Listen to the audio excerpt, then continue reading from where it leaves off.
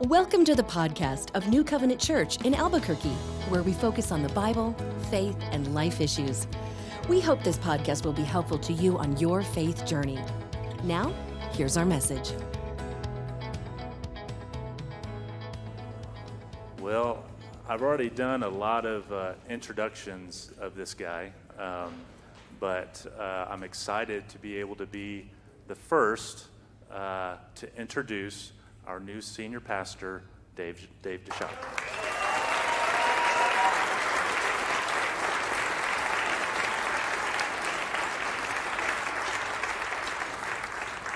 Well, good morning, New Covenant. So glad to finally be here. 22 hours of driving, 1,300 miles from Washington to Oregon to Idaho to Utah to Colorado to New Mexico. And we made it. So praise the Lord. It's going to be a ton of fun. I fly home Wednesday, get an 8-day reprieve, and then drive 1,300 more miles to Grand Canyon University to drop off my oldest daughter, McKenna. And then we'll fly back and then get one more 8-day reprieve and then drive back down here with a U-Haul towing a car and a demon Chiweenie in the car with us. So you're going to have to pray for us a lot because that is going to be one mighty trip. So can't wait. In the midst of all that, it's crazy the terrain that you hit, from everything from mountainous to flat and boring to 110 degrees to suddenly it drops to 60 and there's lightning storms everywhere. And by the time I finally arrived, I thought, man, that is a lot like life. All of the things that you go through while driving here are a lot like life. And there's one thing really that kept me going, and it was the destination. Knowing that I'm finally going to be here, we'll be in Albuquerque, getting to worship with people that love Jesus. And again, I think of how much of life is like that. There are some dry spells, some deserts, there is some rugged terrain, there is some gnarly weather that you go through that can get a bit scary, and all the while, keep your eyes on the prize. God is good, Jesus is good. As you know, our world is a mess, and as we take a look at the rugged terrain that we go through in the world and what a mess it is, what a blessing it is to know that Jesus is on the throne, totally in control. And I am super excited about where we're going to go in the fall. I'm actually going to kick us off with where I'd love for us to go. We're in Ephesians chapter 1, if you want to grab your Bibles and go there. And while you're turning to Ephesians chapter 1, most of you probably know we're born and raised San Diegans, so please don't hold that against us. Love us anyways. But born and raised San Diego, so almost 40 years. Both my girls were born there. My wife was born there. I was born there. And then the Lord moved us away from everything we knew. And ever since we moved away, my daughters have had a real affinity for checking the mail, because they're getting letters from grandma and grandpa, from friends, from aunts and uncles. They just can't wait to crack open that letter and read what it has to say and just pore over it and begin to ask themselves, I wonder what grandma meant here, or I wonder what my friend meant here. I hope and I pray that that's the way we approach the Word of God this morning. We can't wait to crack open the greatest love letter that we've ever been given. We get the revelation of who God is. I love how on every page of Scripture, from Genesis 1 to Revelation chapter 22, it's all about Jesus, the one who made us, the one who died for us, the one who rose again, the one that we sang about this morning. So I'm hoping and I'm praying that you are as excited about opening up God's Word as you are about the Isotopes or the Lobos or whoever you all follow out here in New Mexico. Some of you are like, what are the Isotopes and Lobos? Sports teams, so just nod and smile if you have no idea what I'm talking about. It's great. We're actually going to dive into a series starting in the fall called Identity in Action. We're going to dive into the book of Ephesians, and I'd love to just kind of pave the way, and then we're going to have a 4-week break. So y'all aren't going to remember anything I said 4 weeks from now, but just pretend like you do when I come back.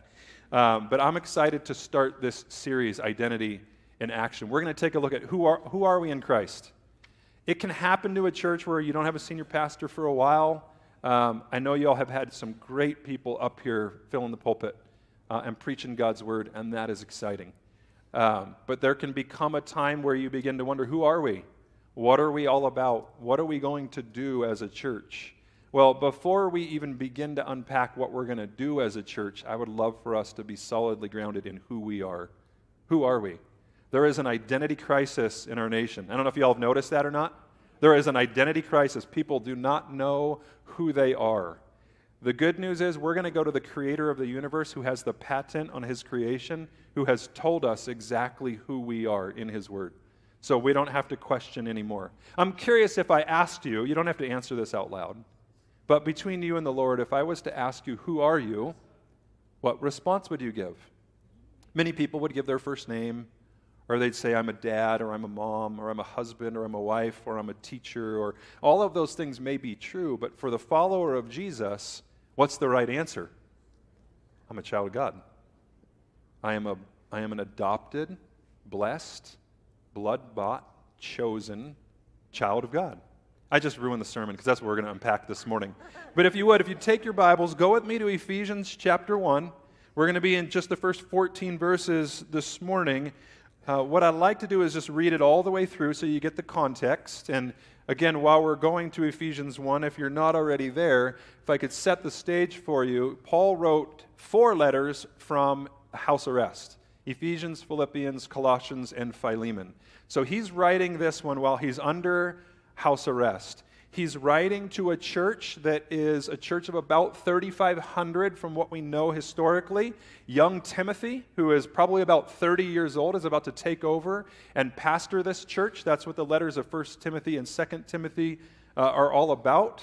And Paul is writing a letter to this new church, this new body of believers who are smack dab in the middle of this city called Ephesus, where in the middle of that city is one of the 7 ancient wonders of the world. It's this huge statue erected to this goddess by the name of Diana, or in Greek, Artemis. They called her a fertility goddess. That was really just a kind way of saying she was a sex goddess. At any given point, there were always 1,000 temple prostitutes working the area. And so as you can imagine, being a believer in Ephesus had to be hard. They had to wonder who they were, how are they supposed to live a life that honors and glorifies the Lord Jesus. And so Paul writes to the church in Ephesus to answer just that question. Now, our country doesn't struggle at all with sexual immorality or violence or identity crises, does it? So, does Ephesians still have anything to say to us today in 2022 New Mexico, even though it was written around 65 AD to the church in Ephesus? Does it still have any relevance today? The answer is absolutely. I've got the great privilege as your pastor of getting to expound on the Word of God. I don't have to make it relevant. It is. Mankind and our need for Jesus hasn't changed. Jesus hasn't changed. Hebrews tells us that Jesus is the same yesterday, today, and forever. So the Word of God that we're reading doesn't need to be changed. I say that because there are churches and denominations all over the place that are changing the Word of God to fit the culture. If you've ever been involved in that, get out. And I would say to fellow pastors and churches, stop it. We don't need to change the Word of God. It is just as relevant today as it was then. Technology, sure, it's changed. Clothing, yes, it's changed. But our desperate need for Jesus, our total depravity and our sin, our need for a Savior to rescue us from that sin has not changed. Our need to live a life that honors and glorifies Him, our need to have a mom and a dad in homes where they're raising up kids that know Jesus and know the Word, none of that has changed. So we don't need to change the Word of God. The promises that Jesus made that He is going to come back and He's going to come again for us, that hasn't changed. Some have looked at us and said, well, it's been a long time. It's been like 2,000 years. He still hasn't come, so maybe He isn't going to keep His promise. No, He's just patient. Do you know how many people I know that don't yet know Jesus, and I'm glad that He hasn't come back yet? Although the other half of me is saying, Jesus, please come back. Like soon. I'm raising daughters. I really don't want to walk them down an aisle because I will just bawl my eyes out, so just come back now. So if I could take us to Ephesians chapter 1 and begin to answer the question, who are you?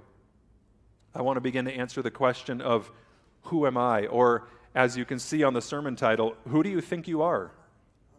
Depending on how you phrase that, it has multiple different meanings. But the question is, who do you think you are? Again, if we ask the question, who are you? I'm hoping that you'll have a much clearer answer by the time we're done with Ephesians 1 today. Okay, that was only your introduction. Joey Belleville told me I have 3 hours, so if I go over, it's his fault.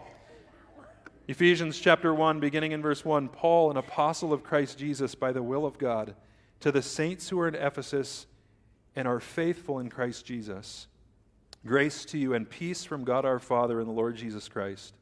Blessed be the God and Father of our Lord Jesus Christ, who has blessed us in Christ with every spiritual blessing in the heavenly places, even as he chose us in him before the foundation of the world, that we should be holy and blameless before him. In love he predestined us for adoption as sons through Jesus Christ, according to the purpose of his will, to the praise of his glorious grace with which he has blessed us in the Beloved. In him we have redemption through his blood, the forgiveness of our trespasses according to the riches of his grace, which he lavished upon us in all wisdom and insight, making known to us the mystery of his will according to his purpose, which he set forth in Christ, as a plan for the fullness of time, to unite all things in him, things in heaven and things on earth. In him we have obtained an inheritance, having been predestined according to the purpose of him who works all things according to the counsel of his will, so that we who were the first to hope in Christ might be to the praise of his glory. In him you also, when you heard the word of truth, the gospel of your salvation, and believed in him, were sealed with the promised Holy Spirit, who is the guarantee of our inheritance until we acquire possession of it to the praise of his glory. There is a lot there that we are going to try to break down this morning. I want you to note that as we read Ephesians, and even as we go through the first 3 chapters, there's almost no what we would call imperatives, almost no commands. They are all simply what we would call not an imperative, but an indicative. This is what you are, this is who you are. So this is the way Paul wrote a lot. If you read Colossians is 4 chapters. The first 2 are basically having no imperatives, no commands whatsoever. They're indicatives. Again, this is who you are. So as we read through the book of Ephesians, the first 3 chapters are going to tell you who you are in Christ before you really ever get a command as to how you should live or how you should act. And there's a reason for that. You don't know how to live and you don't know how to act if you don't know who you are, because you end up living out your identity. I will help all of that make more sense in just a minute. Let me take us back to the first 2 verses of Ephesians chapter 1 as we begin to take a look at who we are. Listen to how Paul writes this. Paul, an apostle of Christ Jesus by the will of God, to the saints who are in Ephesus and are faithful in Christ Jesus. Grace to you and peace from God our Father and the Lord Jesus Christ. So let's begin to unpack this. Who are you in Christ? What is the first thing that God's Word tells us? What's the first thing that Jesus tells us through the hand of the Apostle Paul? He says, you're a saint in Christ Jesus, and you've been granted unmerited favor. That's what the word grace means, being given an undeserved gift or unmerited favor. It's from God, and you have a restored relationship, or you are at peace now with God. Did you catch that? You're a saint. You are a saint in Christ Jesus. Now, some of y'all may come from a background, maybe you come from, say, a Roman Catholic background where you're taught that you've got to go through certain steps. In fact, if you step into most Roman Catholic churches, they have what they call the 10 Commandments of sainthood, or becoming a saint. And there are about 10 steps that you have to go through. The Apostle Paul blows that idea up when he uses that Greek word hagios, which literally means a set-apart one. And he says that you are a hagios, you are a saint, you are a set-apart one the moment that you trust the Lord Jesus Christ. And here's why. You being a saint, you being holy or set apart, has absolutely nothing to do with your background, with what you have done, with any steps that you have ever taken. In fact, as we continue to unpack Ephesians chapter 1, what you will begin to discover is that you and I, we don't chase after God.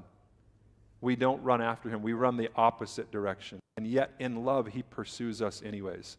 That is the difference between religion and following Jesus. Religion says that here are the steps that you have to take if you ever want to earn your way to heaven, or here is the ladder that you have to climb if you ever want to earn your way to heaven. Then Jesus comes on the scene and he blows up the whole idea of religion. And he says, did you know that you could never earn your way to heaven? That there are never enough good things that you could ever do to atone for your own sin? So I tell you what, instead of you trying to work your way to God, instead of you trying to work your way to heaven, I'm going to come to you as God in flesh. And then I'm going to chase after you, and I'm going to bring you into my family. That's good news this morning. That's better news than anything else that you're going to hear. And the reason for that is our only hope of salvation, that Jesus pursued us, that he left his throne in heaven, he took upon flesh, he died for us, and then what makes him different from any other martyr is that we know right where his tomb is at, and it's empty. And it's been empty since the third day after he died. Every other religious leader who has said, here are the things that you have to do if you want to go to heaven, we know where their grave is at, and it's filled up with rotting, decaying bones. Jesus's is empty. Well, if we go on in verses 3 through 9, Paul uses the word blessed. What does the word blessed mean? I've heard a lot of different definitions of that, but that Greek word blessed literally means to have added unto. There is nothing, again, that we can accumulate for ourselves. We are blessed simply because God is a blessing giver. He loves to bless his kids. He says, "Blessed be the God and Father of our Lord Jesus Christ, who has blessed us in Christ with every spiritual blessing in the heavenly places." Did you hear that? Anything and everything that you've ever needed to be, quote unquote, spiritually successful was given to you at the moment that you trusted Jesus. Now we just need to live that out. Live out that truth. Live out that identity. He says, even as he chose us in him before the foundation of the world, that we should be holy and blameless before him. In love, he predestined us for adoption as sons through Jesus Christ, according to the purpose of his will, to the praise of his glorious grace, with which he has blessed us in the Beloved. In him we have redemption through his blood, the forgiveness of our trespasses, according to the riches of his grace. There's some big words there that I want to stop for just a moment and unpack. What does the word redemption mean? It says we have redemption through his blood. Okay, Bible scholars, help us out. Redemption means, it literally means to be bought back. Be bought back from what? We sold ourselves out to the slave market of sin. We sold ourselves out to the slave market of the enemy, Satan. In fact, Jesus at one point told those that were listening, do you know who your father is? It's the devil. It's the father of lies. But then Jesus came to buy us back from that slave market. Aren't you glad that somebody came and paid the price? I am so glad that somebody came and paid the penalty, paid the price that I could never pay. I could try to work off the debt that I accrued in becoming a slave, but I could never work it off. So Jesus came and he provided the redemption for us through his blood. And then there's that word forgiveness. The word forgiveness literally means to cancel a debt. I accrued such a debt that I could never pay back, that Jesus comes on the scene. He says, I canceled it. I paid for it, and I canceled all of it. And it goes on to say that he did that according to how awesome you are, how awesome I am. All right, if you get to know me, you'll know there's nothing awesome here. So why did he do it? You can cheat and look at your Bible. It's the last half of verse 7. According to the riches of his grace. What is grace?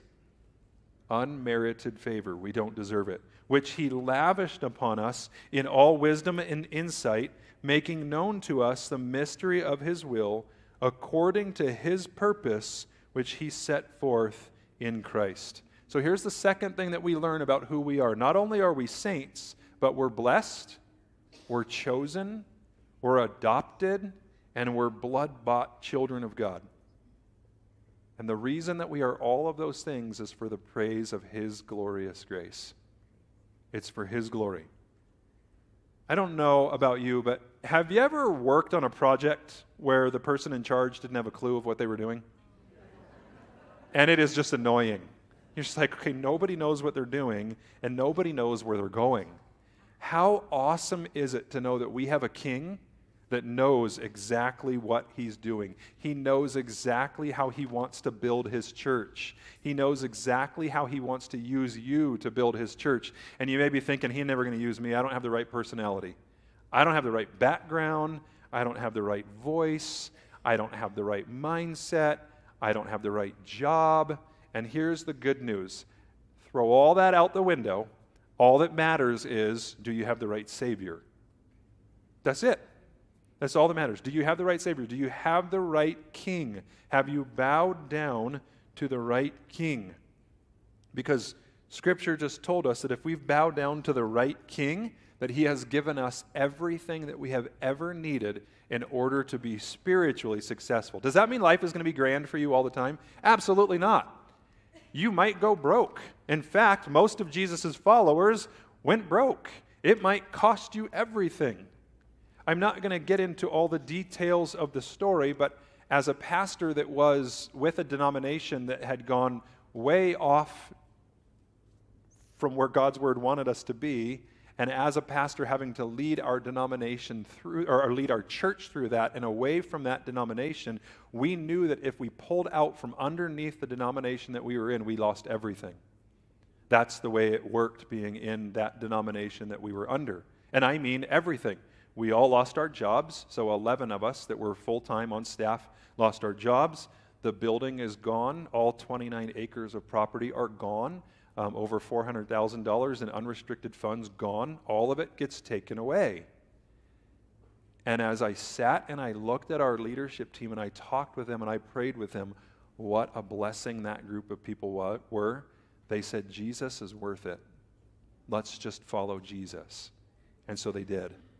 And in order to get there in following Jesus, we had a group of people that had to be willing to lose everything. I tell you what, one day when we stand before the Lord Jesus in heaven, there will be no regrets about losing a building, losing property, or losing money. Here's why I bring that up.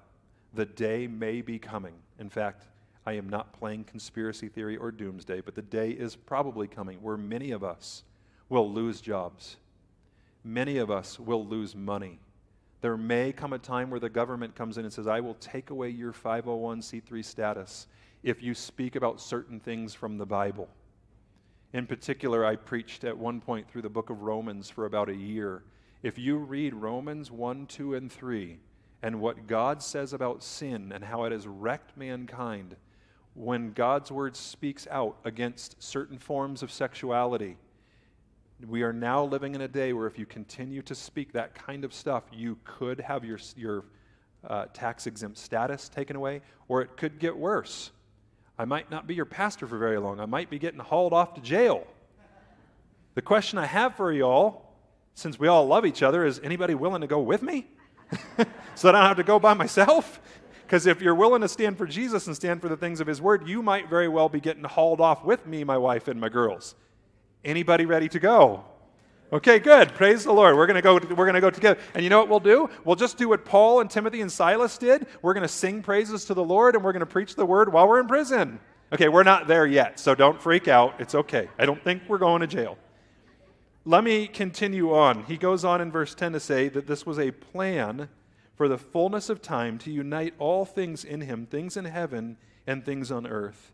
In him we have obtained an inheritance, having been predestined according to the purpose of him who works all things according to the counsel of his will, so that we who are the first to hope in Christ might be to the praise of his glory. So the third thing that we note about who we are is that we were called. We are a called group of people. You gathered together this morning as a church. The word church in the Greek is ekklesia, or it comes from the root words ekkaleo. If you don't know what that means, it's good for us to know what it means because we call ourselves New Covenant Ecclesia, New Covenant Church. The words ek and kaleo are really two different Greek words, and the writers of Scripture and in Koine Greek, they used to love to take a couple of words and just mash them together. Ek is a Greek preposition which literally means out of, to pull out of or to draw out of. Kaleo means I call. So literally, the words ecclesia means a group of people that were called out. So you and I have been called out, which kind of begs a question. Called out to do what? Well, that's really what our third point is about this morning. We are called out for the unique task of being a part of growing God's kingdom. Did you know that God raised up the church to spread his word? Let's start with Israel. When God first called this man Abram out of a pagan land, out of a pagan nation, out of the land of the Ur of the Chaldeans, He calls this man out not because of his background, not because of his love for God. In fact, quite the opposite. He was worshiping a false god with his forefathers. But God calls him out and he says, I'm going to raise you up, and then you are going to have a people group that is going to come from your ancestors that are going to be called the Jews, the nation of Israel, and their task is going to be to make Yahweh known amongst the nations. Amongst all the pagan nations that are now worshiping false gods, because we're all created as worshipers. The problem is many, many human beings worship the wrong thing. We're supposed to be worshiping the creator of the universe, and instead we develop other gods and worship other gods.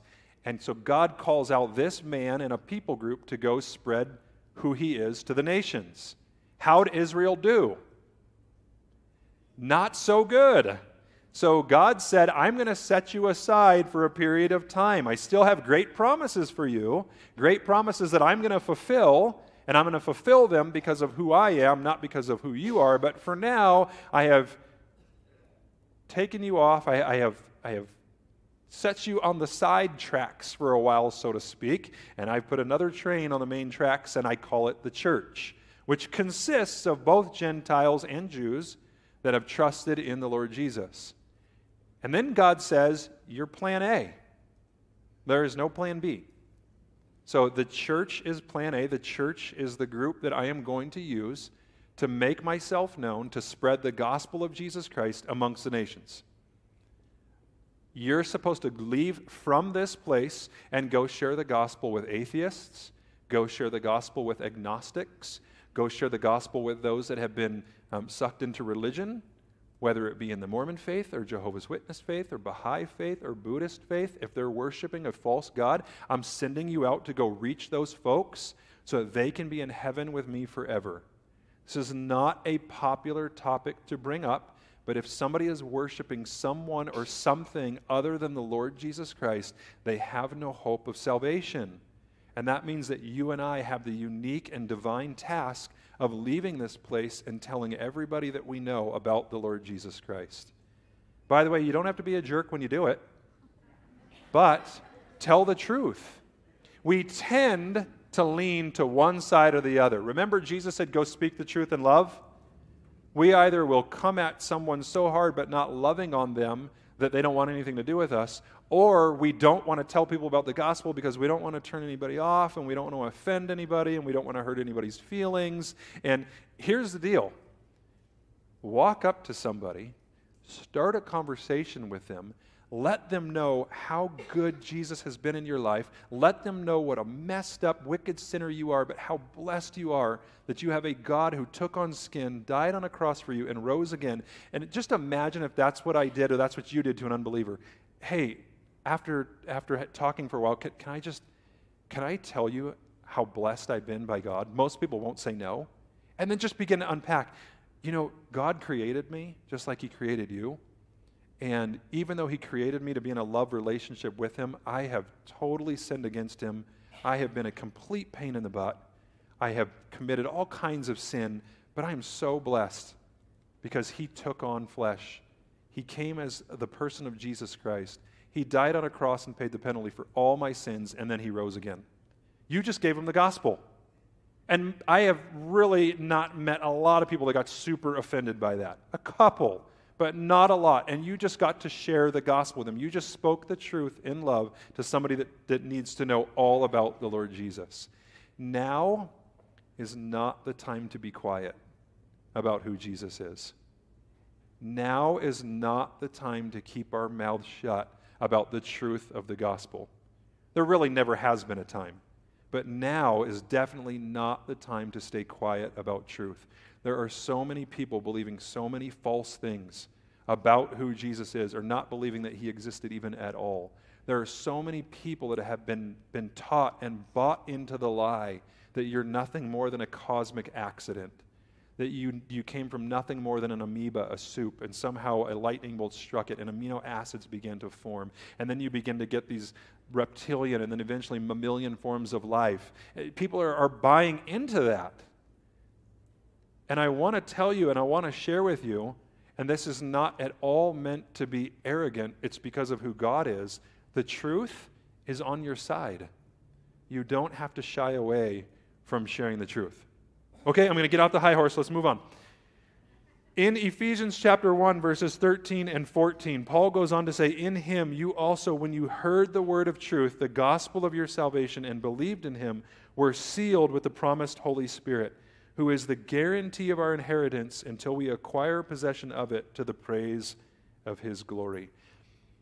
The church in Ephesus was concerned. Things were a mess. Things were going haywire all around them. And they probably began to wonder and really began to question, well, Jesus died, he rose again, and now he went away, he's in heaven. Is he really still in control?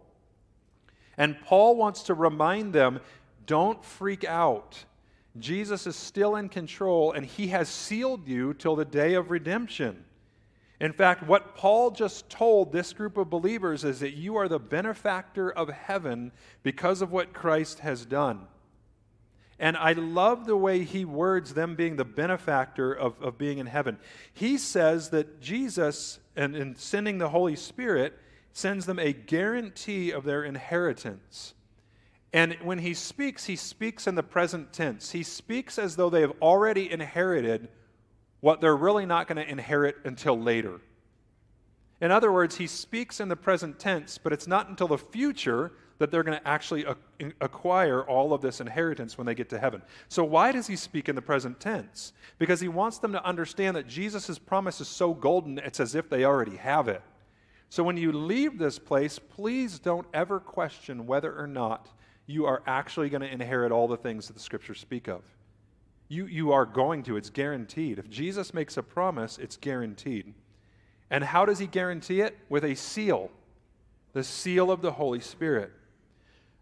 For hundreds of years before Paul even wrote, kings were putting wax seals on things. And really that wax seal signified at least 4 different things that we're going to take a look at real quick this morning. And it's the same significance of the seal of the Holy Spirit. What does the seal of the Holy Spirit signify for us? The first thing that it signifies is security. You are secure in Christ. Okay, I won't get into this right now because we probably have different stances on this theologically, but I want to encourage you. If you have trusted Christ as your Lord and Savior, if he has adopted you into his family, you are his. Signed, sealed, delivered. That can't be lost. Listen, again, I know that we get into this depending on what your background is from, and some of us are walking through the door believing that we could potentially lose our salvation and that it's dangerous to tell people that they can't lose their salvation because now you've just given people a license to go live like hell and do whatever they want. And actually, that's not true at all. Paul answered that question in Romans chapter 6. Some began to ask, well, if our salvation is set and secure, Paul, like you just said in Romans 4 and 5, well, then should I just go ahead and sin all the more so that grace may abound? And what did Paul say? No. If you understand what Jesus did for you, you won't want to sin more. So again, I want to encourage you, and I think that this is vitally important for us to understand. Your salvation is not dependent upon anything that you have done. Your salvation is wholly and completely dependent upon what Jesus has done. That's why you cannot lose your salvation. Otherwise, Jesus didn't really mean it when he said, no one can snatch you out of my hand. Remember, John chapter 10, he said, I and the Father are one. No one can snatch you out of my hand. That's a powerful statement. Romans chapter 8, there is nothing that can separate us. Do you know what the word nothing in Greek means? It's deep. Nothing. There's nothing that can take you away from the love of Christ. Or there's nothing that can take you from the love of God which is in Christ Jesus our Lord. That's good news this morning as well. We should rejoice in that and celebrate the fact that Jesus died for us. He has secured us. On top of that, his seal also signifies authenticity. It comes from him and nobody else. Did you know that you belong to the creator of the universe? And if you belong to the creator of the universe, what can man do to you? Well, let me ask this question. What is the worst thing that man can do to you? Kill you. Darn, I got to go to heaven and be away from all of this mess. Bummer. So there's a third thing, and the seal actually signifies ownership as well. And we just mentioned this one, but you are owned by the Lord. Now, I have had especially young people, and I love to use the gym as a mission field and go work out with young guys and start talking to them about the gospel. And a lot of times they'll look at me and say, yeah, well, I'm never going to get into that religious stuff because I'm not a slave to anyone or anything. I'm like, interesting. Do you go to school? Well, yeah. Do you have a job? Well, you're a slave to something, whether you recognize it or not. My favorite was one young man that I met. He's like, I'm sick of rules, and I'm sick of being a slave to my parents, so I'm getting out of here. I'm like, what are you going to do? I'm joining the Marines. Great idea. I love the way 18-year-olds think. That was awesome. Well, there's one more thing that the seal signifies, and that is authority. The seal signifies authority. So if a decree was made and the king's seal was put on it, it was as good as if the king himself was standing there. When you leave here, again, you leave here and you preach the gospel with great authority. By the way, preaching the gospel is not just for pastors. Another fun Greek word. I know you guys get all excited about geeking out on Greek, right? But the word kerusso in the Greek literally means to proclaim victory. And I don't see anything in Scripture that says pastors go proclaim victory. It says saints go and proclaim, go kerusso, go proclaim victory. Victory over what? Well, the fact that the God of the universe came down from heaven, died on a cross, defeated sin, rose again from the dead, defeated death, and is one day going to come again and is going to remove us from the presence of all sin and all evil. That's a great victory to proclaim, isn't it? So what do we do as a result? Let's wrap this up. What should you and I, as a result of all of this that we just talked about this morning, what should we do? Well, just as God is committed to the promise that He made to us, and that is, He made a promise that He's going to adopt us, He's going to save us, He's going to grant us eternal salvation, we too should commit everything to Him. Make Him our everything. I believe it was C.J. Mahaney that mentions it. He's got a great little book. One of the most powerful books I've ever read is called Living the Cross-Centered Life.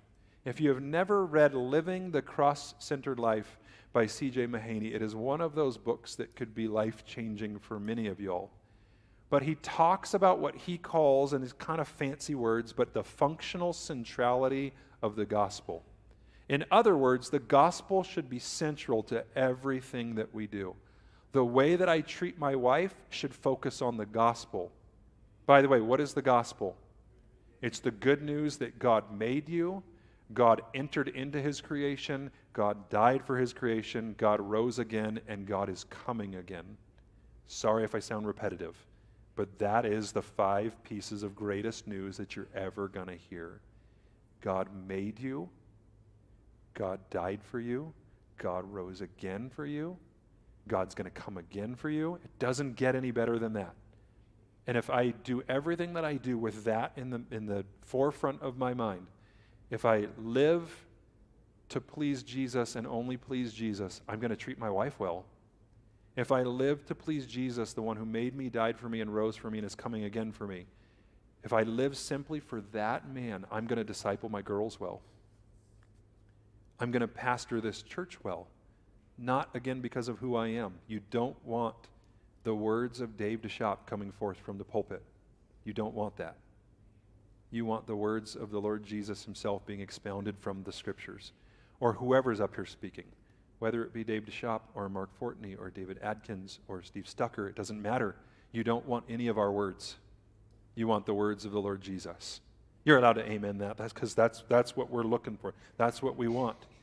So we want to keep our focus on this glorious inheritance that we've been given in Christ. It's been sealed by the Holy Spirit. He's going to enable us to live a life that brings Him honor and glory. Let me ask you a question. You're probably going to feel like you have to answer yes to this. But don't. I want this to be between you and the Lord. Are you ready to live a life from this day forward that does nothing but bring honor and glory to the Lord Jesus? Before you answer that, you need to know that that is an extremely costly call. And the last time I was here and I got to preach with you all, I did a sermon that had to deal with a costly call. So I want to re-ask the question before I pray for us and close us out. Are you ready today to live a life that does nothing but bring honor and glory to the Lord Jesus Christ? If the answer to that is yes, we have to take inventory as to what that might cost us. But let me say this, you're going to be dead before you know it. And it will, by the way, that's meant to be encouraging. You're going to be dead before you know it. And you will stand before the Lord and you will not regret one bit bringing him honor and glory. You will not regret one bit. Just wait. Can you imagine what it's going to be like when you stand before the Lord Jesus and he welcomes you home? I felt like I should bust out in like a I Can Only Imagine song or something. I promised Chris earlier that I would not sing or everybody would leave, so I won't. But let me just say this. Jesus has been good to us. Jesus has blessed us beyond anything that we have ever deserved. And we're going to continue to unpack that when we dive back into Ephesians about 4 weeks from now. I hope you're excited. I hope you're thrilled about where Jesus is taking us. I hope you're excited about what he is going to do with New Covenant Church. I know that I am. I know that I can't wait to get down here and just see what the Lord is going to do in Albuquerque. I am anticipating that he is going to do some serious damage in a good way for his kingdom through this church. And I say that because the more I get to know your elders and the more I get to know your deacons and your leadership, the more I think that we all now from this point forward are in a good place together, and then getting to meet many of you and know where your heart is at for Jesus and your love for Jesus and your willingness to stand for Jesus regardless of what it might cost you. That is a church that God is going to bless. I'm excited for what God is going to do. Let me pray for us, and then I'll have the team come back up. Lord Jesus, we come before you, and Lord, we thank you for the fact that you adopted us into your family. Lord, when we were children of the devil, you pursued us, and then you adopted us, and you blessed us in ways that we don't deserve. You chose us when we didn't choose you. You paid the ultimate price with your blood to redeem us, and Lord, we are so thankful for that. Lord, we ask that as we move forward as a church body together, that, Lord, you would continue to remind us of who we are in you. When we get discouraged, when it looks like the world is falling apart, when we feel like our own lives are falling apart, would you remind us that you are the one that is fully and completely in control? Lord Jesus, we love you. We thank you so much for this morning that you have blessed us with. We give it all to you in the mighty name of Jesus. Amen. This concludes today's message. We thank you so much for listening. We'd love for you to connect with us. You can do that at our website, nccabq.org. From there, you can submit any questions, feedback, and your prayer requests. nccabq.org is also where you can learn more about New Covenant Church. Subscribe to our podcast and newsletters, browse our online message archive, and even tune in and watch the stream of each weekly message. We hope you'll join us. So, until next time, may the Lord bless you and keep you. May God smile on you and gift you. May God look you full in the face and make you prosper. Have a great week.